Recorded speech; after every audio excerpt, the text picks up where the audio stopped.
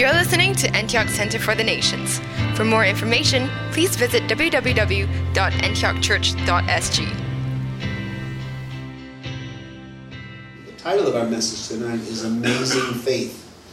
I know we always sing about amazing grace, but there is a moment in the Word of God where, and we were running through it today in our daily reading as well, where Jesus was amazed at someone's faith. And although I have spoken on this passage many times, I wanted to revisit it tonight because the Lord was showing me some things concerning this encounter that he had with the centurion. Really, Hebrews 11:6 says very clearly, without faith it's impossible to please God, because anyone who comes to him must believe that he exists. How many of you believe he exists? It seems rather evident from what I feel in the room right now that God in existence is here with us, the real, tangible presence of the Lord. And yes, we have faith to believe that. We gather together and believe that he exists. And we take it a step further according to the verse that says, and that he rewards those who earnestly seek him. And that's what we do. We come together and we are in search of the deepest realms of God, the deepest realities of God. And our hunger, our thirst, our longing for his reality, he rewards. He rewards the heart that turns to him and insists that he be present. Do you understand? See, people give up too soon. People give up too early. People back off before they've pushed through. But there is a place that remains, a rest that remains for those of us who are not stiff-necked and hard-hearted, but are broken inside. Broken enough that we become the sacrifice that he requires. A broken heart, a broken and a contrite spirit and heart that we come because we're so desperate for the reality of him. And we know that we're not going to please him without faith. We believe that he exists, but beyond that, we believe that he will reward us if we diligently seek him. For me, just his presence is enough reward. You can keep the stuff, you can keep the money, you can keep prosperity, you can keep even the realms of happiness that the world enjoys. You can keep all those things. His presence to me is the most important thing. His presence it's the only thing left in my existence that can truly satiate my human being. That his presence, because I have tasted of the good word of God and the powers of the world to come. Because we have tasted that. We are now enlightened, and there is no other place for us. We are like heroin addicts. We're like drug addicts that we have already partaken in the most addictive drug ever exposed to man. The blessed presence of the Spirit of God. And because of that, we will not accept anything in its place. No facsimile of the presence. No counterfeit will interest us. It's obviously not reality, because once we know him in spirit, once we know him, there's nothing else that can satisfy us. So we come with that anticipation, we come with that hunger, we come with that thirst for his presence. Because he rewards those that earnestly seek him, and we earnestly, with burning hearts, seek him, and as a result, he comes and blesses us. We see examples of this through the Word of God, and I'm always perplexed at the fact that some people connect to him and some people do not connect to him. I know that when I witnessed people connecting to him, I decided that that was for me. I've seen false and I've seen real. When I saw the real, I knew that it was true, and I knew that I needed that kind of encounter with God. I saw false, I saw religion. It always caused me to feel sick inside. The reality of his presence, from the first time I felt it as a young man, 17 years of age, in a tent meeting, And hearing an evangelist talk about a double dose of the Holy Ghost and the power that was there that night, it ruined me. At that moment, it was too late for me. In 1984, it was too late for me. Because I crossed the line from the obscure theoretical existence of God into the tangible reality and proof positive of Him in the presence of the Holy Spirit. And I felt it over my whole body. And I knew that there was nothing else for me. Not only was that wonderful, but it was something I needed more and more of. And my addiction began. And I remember even...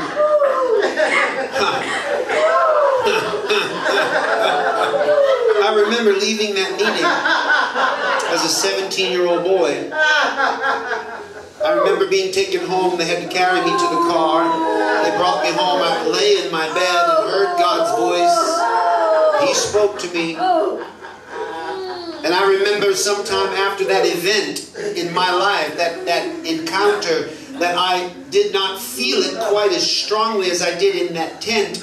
And I knew that if that were true and I were not experiencing that same intensity or that same level of His powers that I felt, then it was not His fault, but it was my fault. You understand?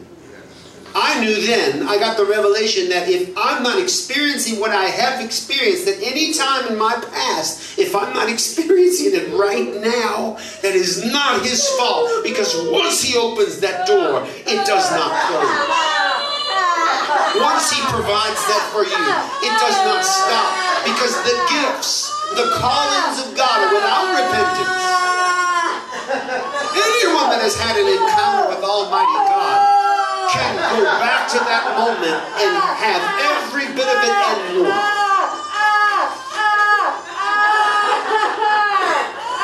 I tell the story of that meeting and I'm there again. I tell the stories of the encounters I've had with His presence and I'm there again. I experience it freshly because I understand that it is up to me. It is up to me to earnestly seek Him. And if He's not being found and there's no reward of His presence, then the problem does not lie with Him. The problem lies with me and my faith. But I exercise my faith to believe and insist on the manifestation of His presence. Because without that faith, it's impossible to please Him. Some people that Jesus dealt with while He was on earth had lasting impressions on Him. Jesus was a human as much as He was God. He liked some more than others. It's just a fact. He was closer to some than others. And we have often studied about the fact that those who were closer to Him were the ones that moved closer to Him. And it wasn't so much that He had sovereignly chosen them because of some certain eternal birthright of their separation into a category of elitism of those that can have the fullness of God, but it was because they were hungry. The favorites of God are the ones that favor God above all things. And when Jesus met people that understood Him, when Jesus met people that understood who He was, and what He had to offer, and placed a demand on it, He was impressed. And that's what this story is about. Because Jesus was rarely impressed while on earth. The only thing that ever surprised Him was faith. On 2 occasions, in fact, that word we've studied many times, that means to be amazed, perplexed even, only 2 times. And one was with the people in His hometown that could not receive a miracle from Him because of their lack of faith. You can say that it surprised Jesus. Jesus was not expecting that He would not be able to pray and heal people, and He expected miracles. He knew without a shadow of a doubt within Himself that miracles could happen, but they did not happen in His hometown because of one simple factor, the lack of faith. They just didn't believe. And it shocked Him. And that's a sad case. But here we see the other instance that we're studying tonight is the centurion. And the centurion amazed him because of his understanding of faith.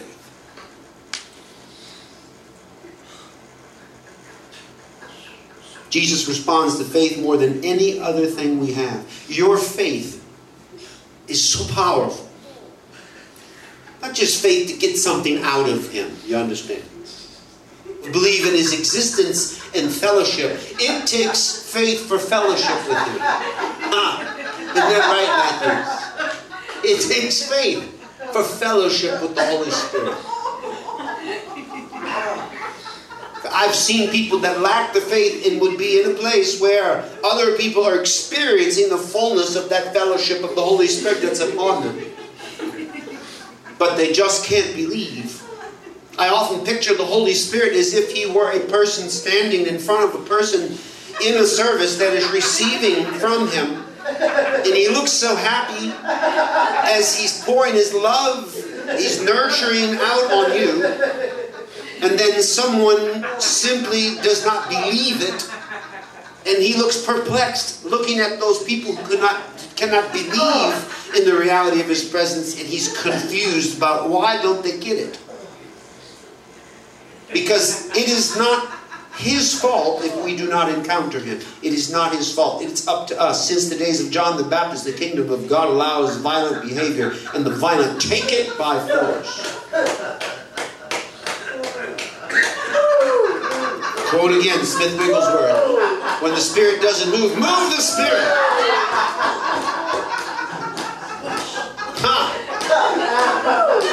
Move the Spirit. Stir up the gift that is in you by the laying on of hands. If you've ever had hands laid on you and you receive the fire of God, it's yours to stir up into the same flames that you've experienced.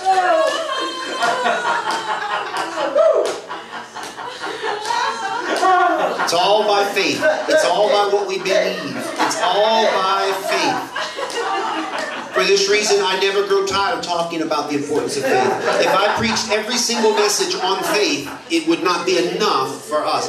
We need as much to try to understand, grasp, walk in, and realize faith for our lives. So powerful is faith. Can move mountains. So powerful is faith. It can raise the dead. So powerful is faith. By your faith, He will work.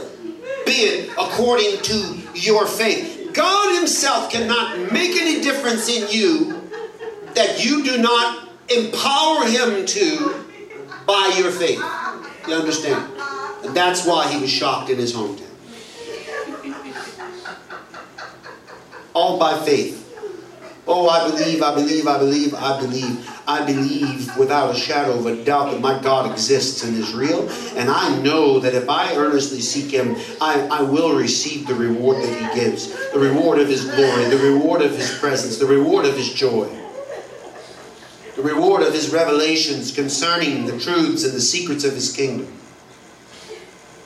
In this message, we're looking at this story. We're going to see 7 facts about the amazing faith of the centurion. Amazing faith. Called amazing faith because Jesus was amazed.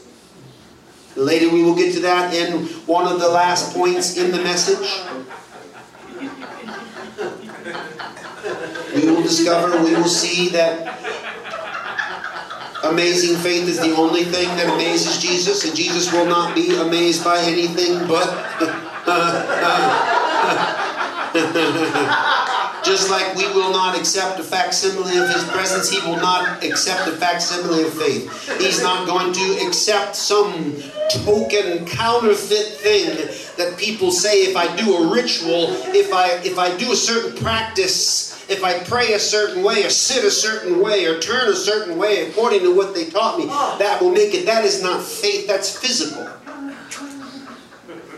Faith is what you believe. Faith is believing. Faith is the substance of things hoped for. What are you hoping for from Him? The evidence of things unseen. He's invisible. He's an invisible God. But Jesus said, go in your room, close the door, and pray to your Father who is unseen. And your Father who is invisible will reward you openly. The same reward we see. All based upon our ability to walk by faith, not by sight. To see God, to see the Spirit is real.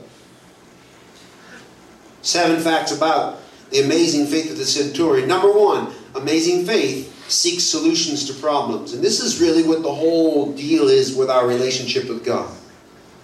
And in this passage, it begins in verse 1, Luke chapter 7. When Jesus had finished saying all this in the hearing of the people, he entered Capernaum, and there a centurion's servant, whom his master valued highly, was sick and about to die. So that's a problem. Somebody being sick is a problem. The severity of the problem increases when they are at death's door.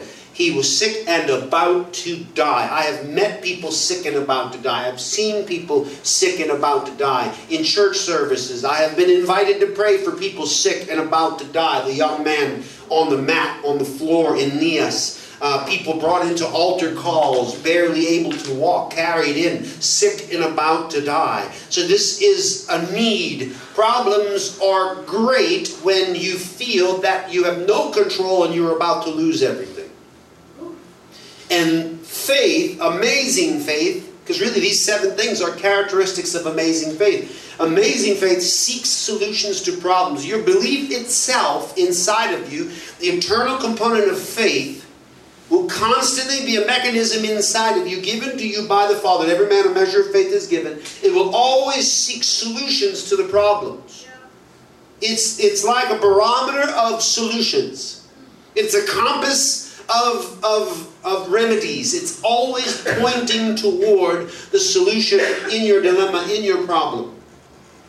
And so we find Jesus here moving about the country, ministering to the needs of the people. And there were a lot of people with a lot of problems in their lives. Just like today, there are a lot of people with a lot of problems. We aren't many people here tonight, but I'm sure we have each of us have our own little share of problems, right?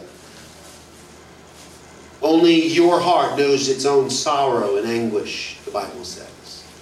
Issues that you cannot talk about, issues that you cannot share, problems that you need solutions to, and you can't even share it with those closest to you. But your faith, amazing faith, is knowing and saying inside of you, there is a way out. There is a solution to all things. And really, this need is the base of our relationship with Jesus. Why do we relate to Jesus? Because we need a Savior. Because we cannot save ourselves. We cannot heal ourselves. We cannot deliver ourselves. We need a Savior, healer, deliverer. We need Jesus. And that's the base of our relationship. We have needs, and Jesus wants to help us. And faith, deep calling to deep, His Spirit bearing witness with our spirit, the very spirit of faith inside of us is seeking that solution. Faith believes that God can do anything even when you do not. You might doubt, your faith never doubts. Whether you listen to it or not, I don't know. Because there is a contentious environment inside of you. There's a war going on. We fight that belief in our natural because our internal, eternal mechanism accepts the limitless power of God, but then comes our natural earthly mind as an enemy of that, and it struggles with that belief.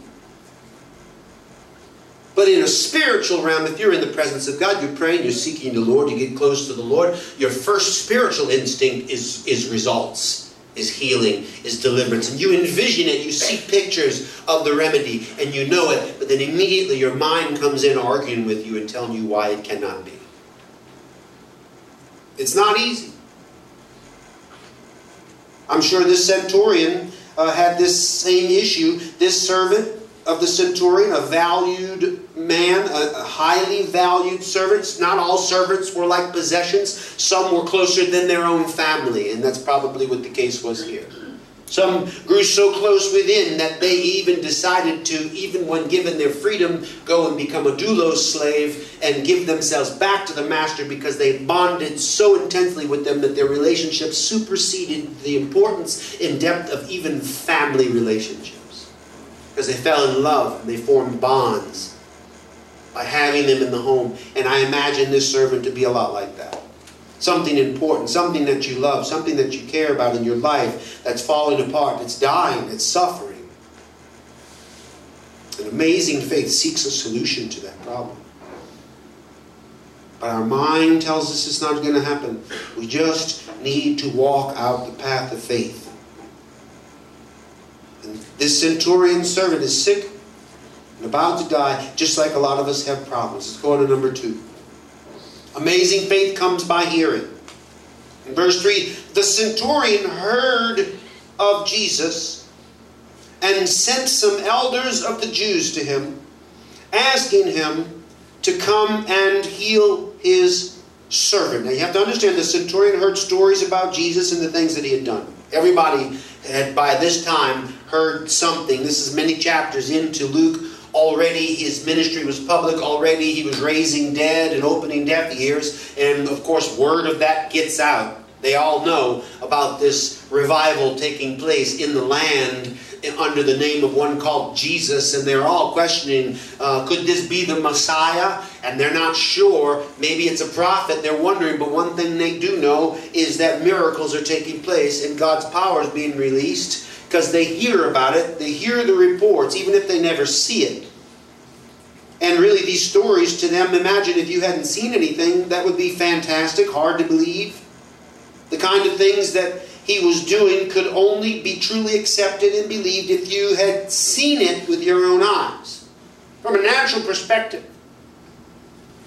When somebody tells you something too good to be true, you don't believe it. You doubt it. But if you see it, you say something to the effect of, if I had not seen it with my own eyes, I would have never believed it. How many of you said something like that? Can't believe you see it and you're, wow, it's true. Even when people tell you sometimes things that seem far-fetched, you're like, yeah, well, I'll have to see about that. Often that's how it is with the presence of God. Often that's how it is with the Spirit of the Lord. But faith comes by hearing. And that's how most people received, even in the day of Jesus. It started with this. Amazing faith came to them by hearing about it. They were in a crowd and witnessed the power of healing. Now, most of the people that were near Jesus, it was one thing to see a miracle. Because when you see something, you become what you behold.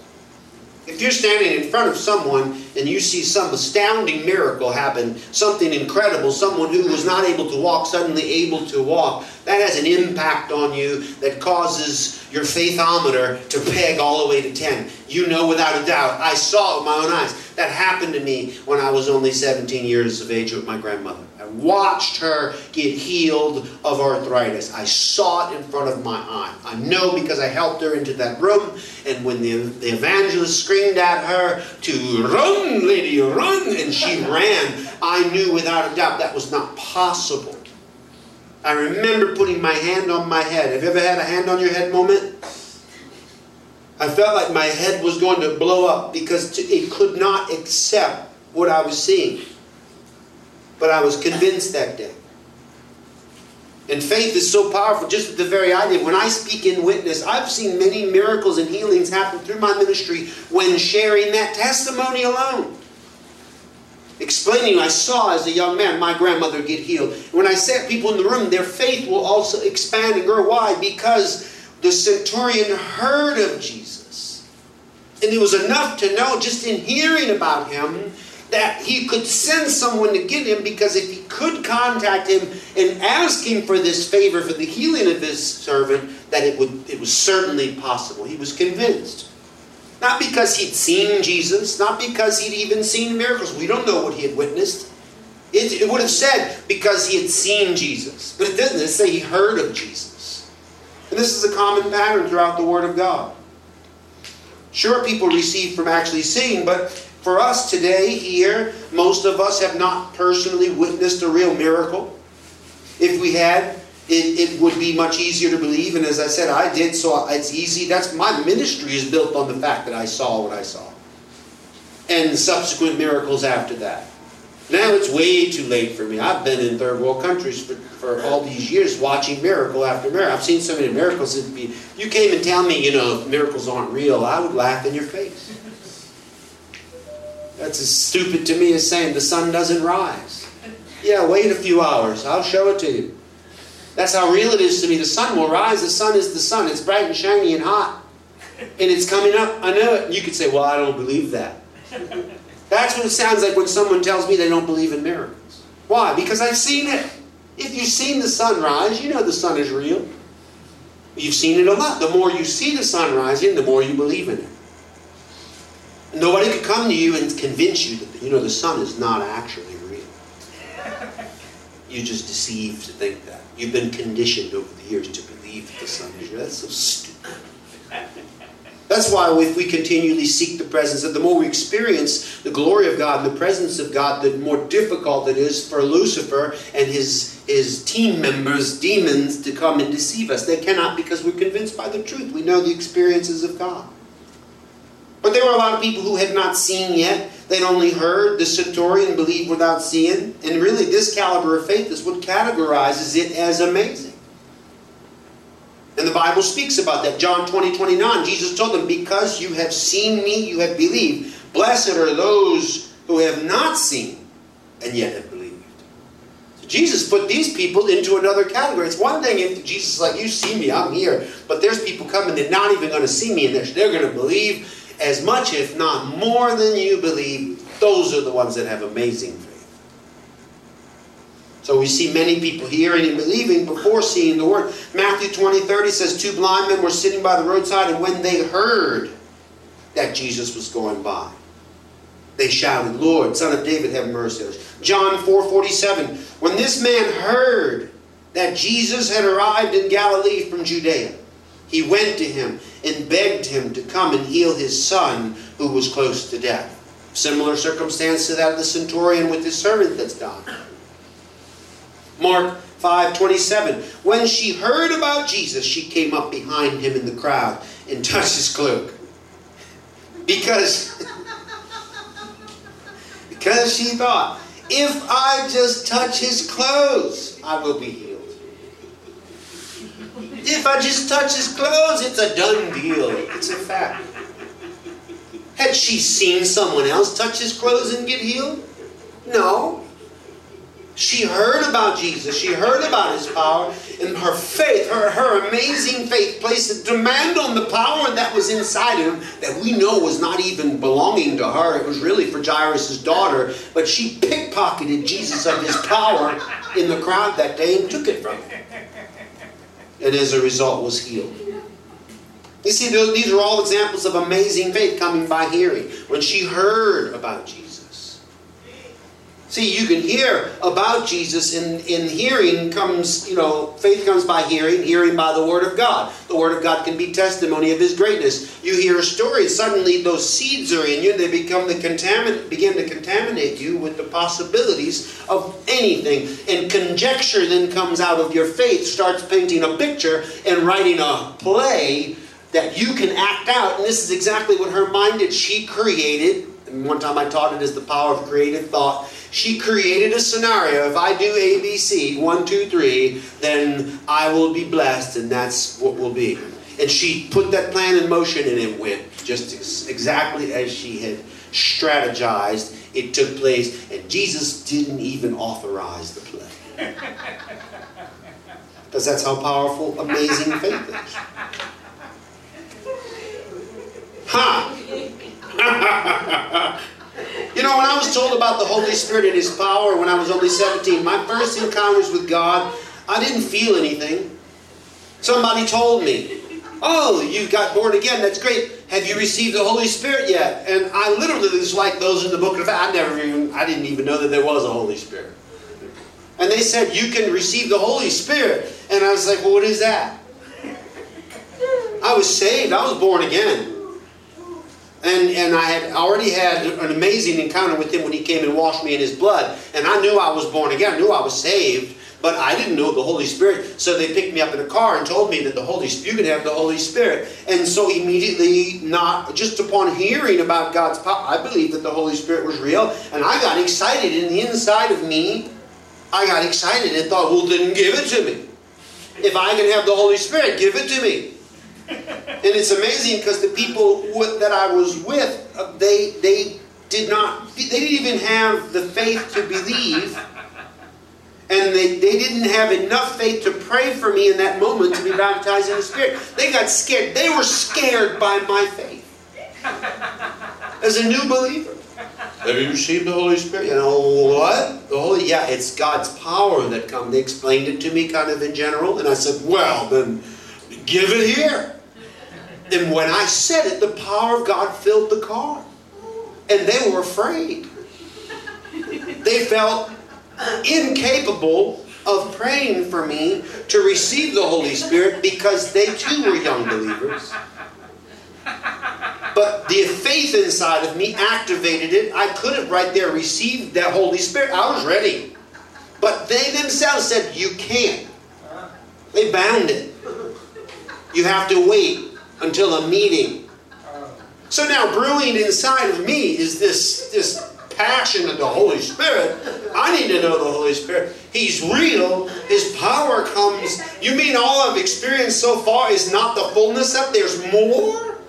I want more. It's like sitting down at a buffet with a plate full of bihun and somebody sits across from you with a plate full of prawns and shrimp and you think, oh, there's shrimp on the buffet? I'll dump my bihun back on the buffet when nobody's looking and fill it up with shrimp. So I asked them, they said no. They bound it. Now, of course, by the time I got to a church service where God's power was, I was like, I was a lit fuse. Waiting. Where's that Holy Spirit? Where's the Holy Spirit? And all it took is for the evangelist that was there that night to say, if you're here tonight and you want the baptism of the Holy Spirit, lift your hands up to God. And I was out there immediately. I put both hands up in the air like I was signaling a goal at a football game. He said, lift your hands. I left my hands. When I did, ha! Ha, ha, ha, ha, ha. I remember, it's like I punched a hole in something that was full of hot water. And when I stuck my hands up, I felt heat slide down over my hands, over my arms, over my body, all over me. And I felt warm all over. And I was baptized in the Holy Spirit, just standing. Because I believed. Because I'd heard about the Holy Spirit. They told me about it. I believed. Later, the same people, I was with them. Later, the same people, we left the meeting, and they looked at me, and they said, you got it, didn't you? And I said, yeah. They could see it on me.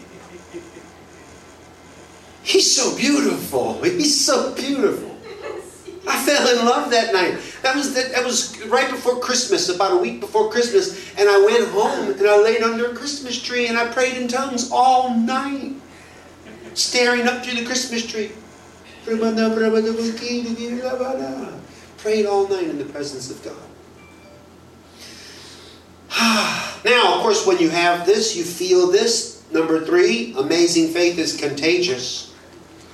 Verse 4 goes on. When they came to Jesus, they pleaded earnestly with him, this man deserves to have you do this because he loves our nation and has built our synagogue. Now this is interesting because these are people asking Jesus on the behalf of the centurion. They were elders, as it said earlier, of the Jews that he had befriended. Understand, this is not a Jew.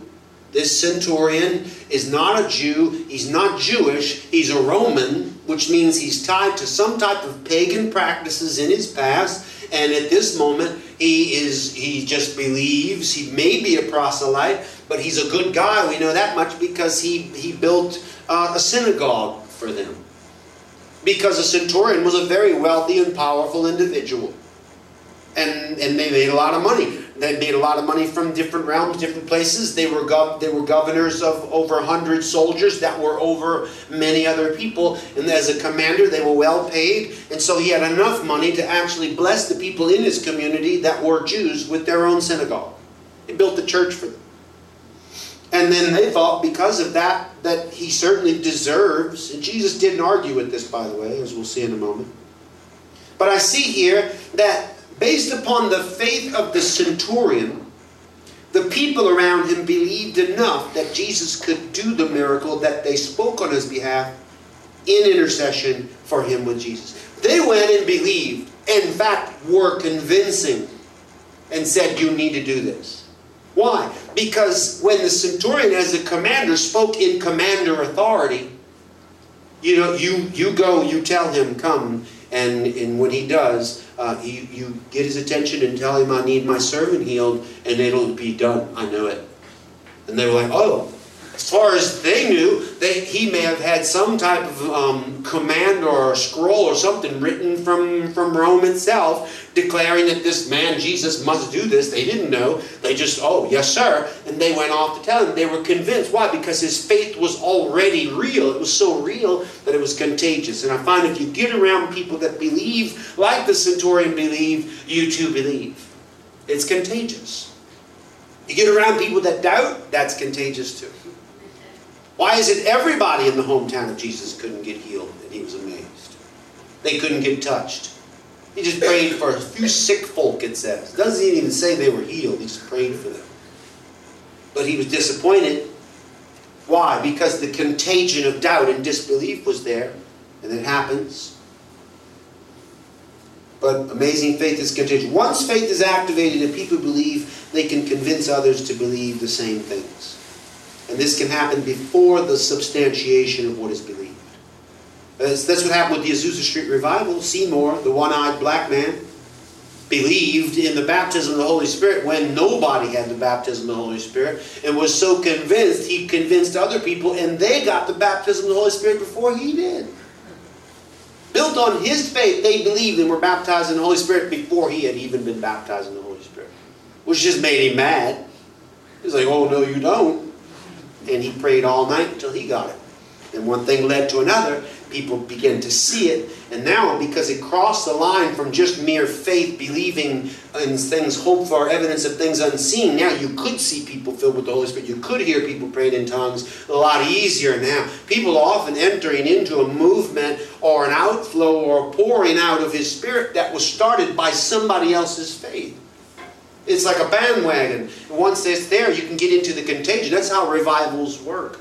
I know, I've started quite a few of them. Not always easy. One church, I spent a year trying to convince them. A whole year. Going every Tuesday, Ulhasnagar in India, every Tuesday I would drive several hours to get to, and tell them about God's power. And they would not listen. They did not believe. They were happy people, but there was really no visitation. But after a while, I convinced them. Finally, my faith became contagious enough that people pressed in and we had a visitation of God. You need to be a carrier. Amazing faith will make you contagious. You understand? You will be viral. When people get around you, they'll get as sick as you are. You just need to cough on them a little.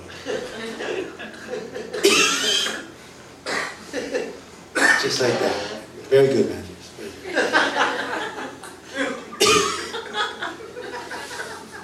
And Jesus coughed on him and said, receive the Holy Spirit. It's possible. It just says breathe, but coughing is breathing. It's just a little louder. Number 4. Amazing faith works through humility. This is a very important fact. It says in verse 6, so Jesus went with them. He was not far from the house when the centurion sent friends to say to him, Lord, don't trouble yourself, for I do not deserve to have you come under my roof. That is why I did not even consider myself worthy to come to you. But say the word and my servant will be healed. You understand the centurion at this point is not actually speaking to Jesus at all. We could assume maybe that he saw him from a distance. Maybe he saw him out through the window and saw that they were bringing him and realized, seeing the majestic one coming, that I'm not fit to meet this man. Humility.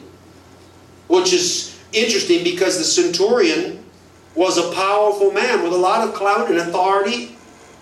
And really to basically do whatever he wanted to do. He had authority to command any Jew to do whatever he wanted. They were occupying forces of Rome. He could tell anybody, by law, they had to do whatever a soldier told them. Carrying their weapons, carrying their gear for 1 statute mile. That's why Jesus said, don't just carry 1 mile, carry 2 miles. Because they were obligated to carry 1 mile, but at the end of 1 mile, they throw that equipment down with attitude. Because that was part of the occupation. And how much more authority does a centurion have? Centurion could arbitrarily just try someone summarily on the spot and assassinate them. if he so deemed it, and it wouldn't even be much question. It may be a little inquiry, but that's how much power a centurion had. You have to understand, this man was not a humble, simple little man, but he's exhibiting humility at the right time in understanding this is amazing faith. To understand, no matter how much power he had, how much authority he had, he realized in light of the King of Kings, he was nothing. And that he should not oppress this man or make him come. He sent and requested that he come, and they pleaded with him because he built the synagogue. But now we see his humility coming out. And the law was on his side. He had jurisdiction over the people, do whatever he wanted. See, many would believe that faith is authority and power and emotional strength, but it's not. Because I see people that claim there's faith and they yell and make a big noise. Just recently I did a meeting, and I've done several meetings like this, but I did a meeting in Mexico, and I was with another brother who I've known for a while, and he, by what we've learned, he even wrote in a letter about this, what we've learned early on from certain preachers and teachers, that you speak with authority and you command in the name of Jesus, real preachy, and you yell, and that's how it's done. Well, we were together in a meeting, and he was really loud. I was praying for people, God was touching people, but I was just doing it the way I was. Sometimes I raised my voice, but not in that meeting. I didn't need to, but he was yelling. Later on, I joked with him, and I said, "Man, you were loud."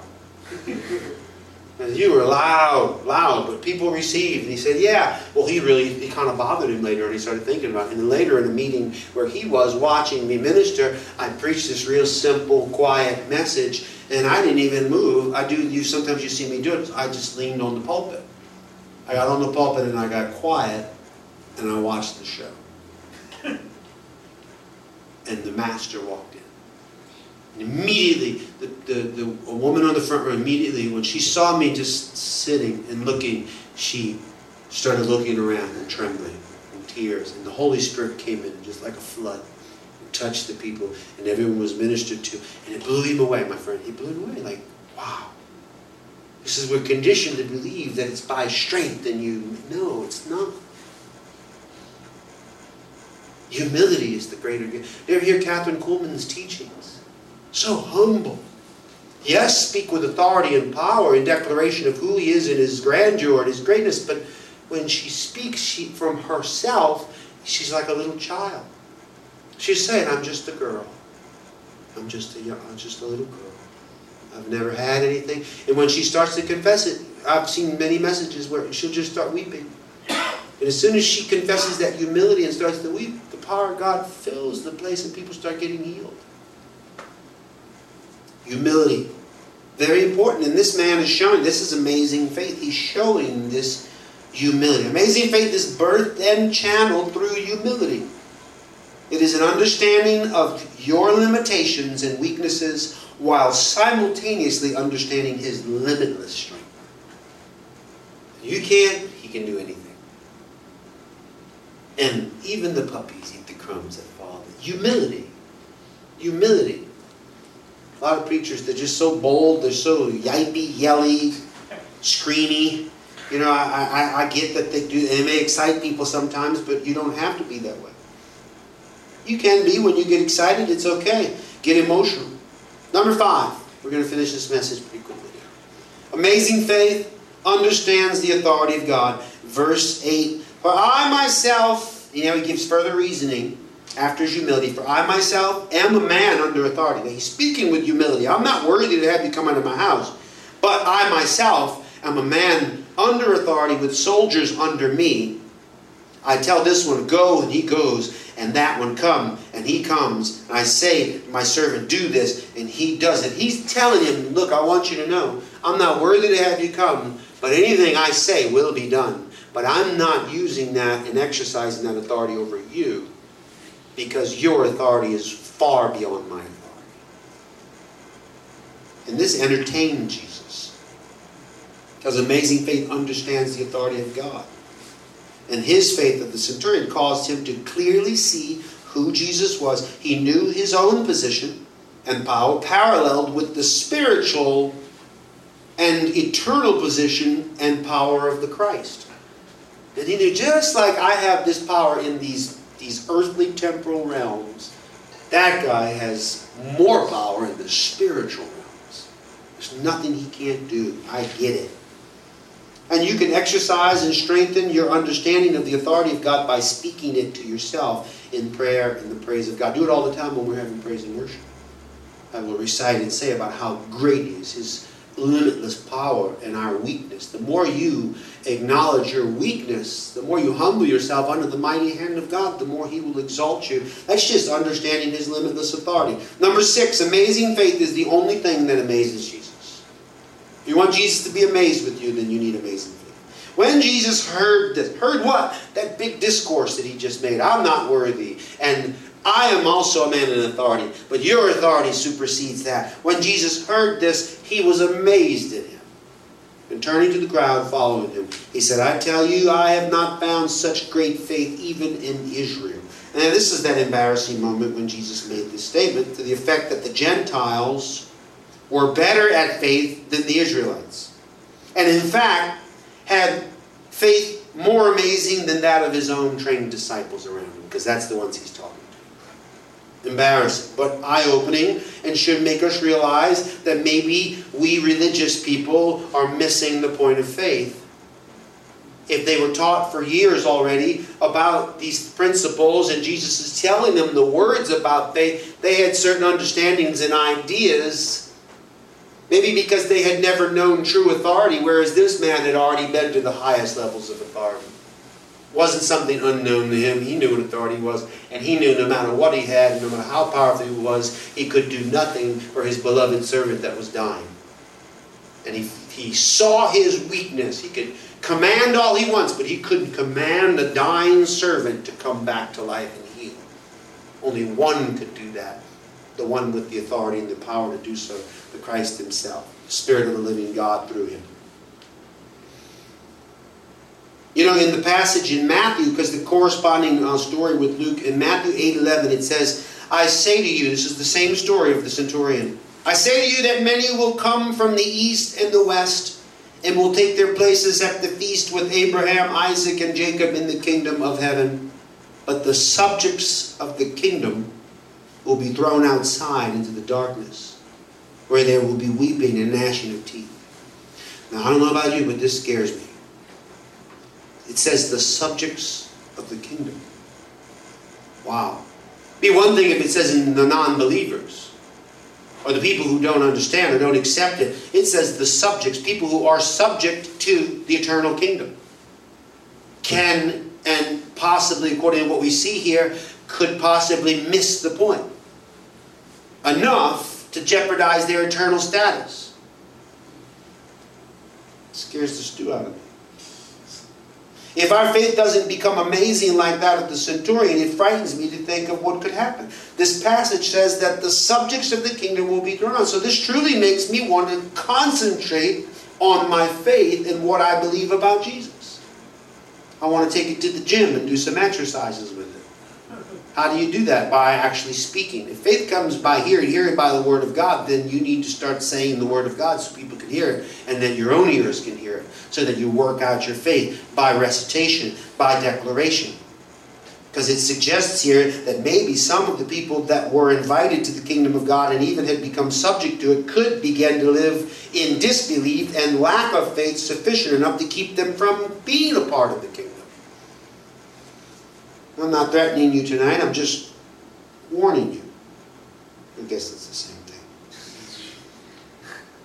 We must have amazing faith, and we have to cultivate it and learn from this passage about its importance. Amen? Number 7, we finish with this. Amazing faith works miracles. Then the men who had been sent returned to the house and found the servant well. Now picture what's going on here. The centurion never left the house. The servant never left the house.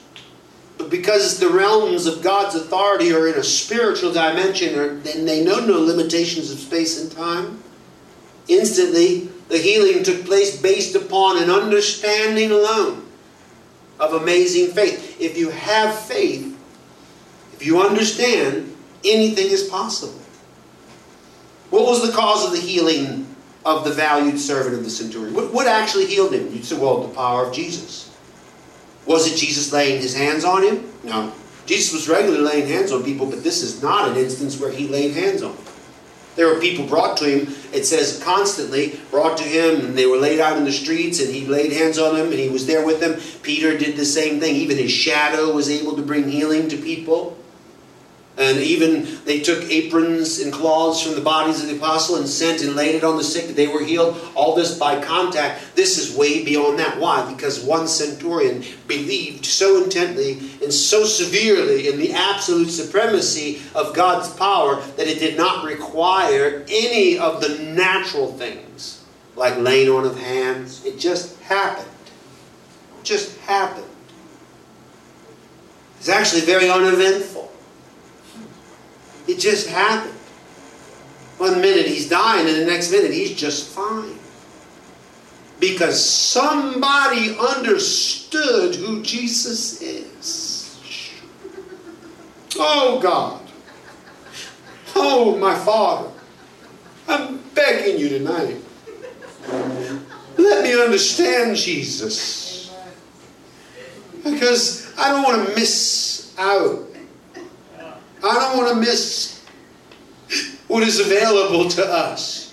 I don't want someone to take my place in your kingdom because I exercise doubt and disbelief.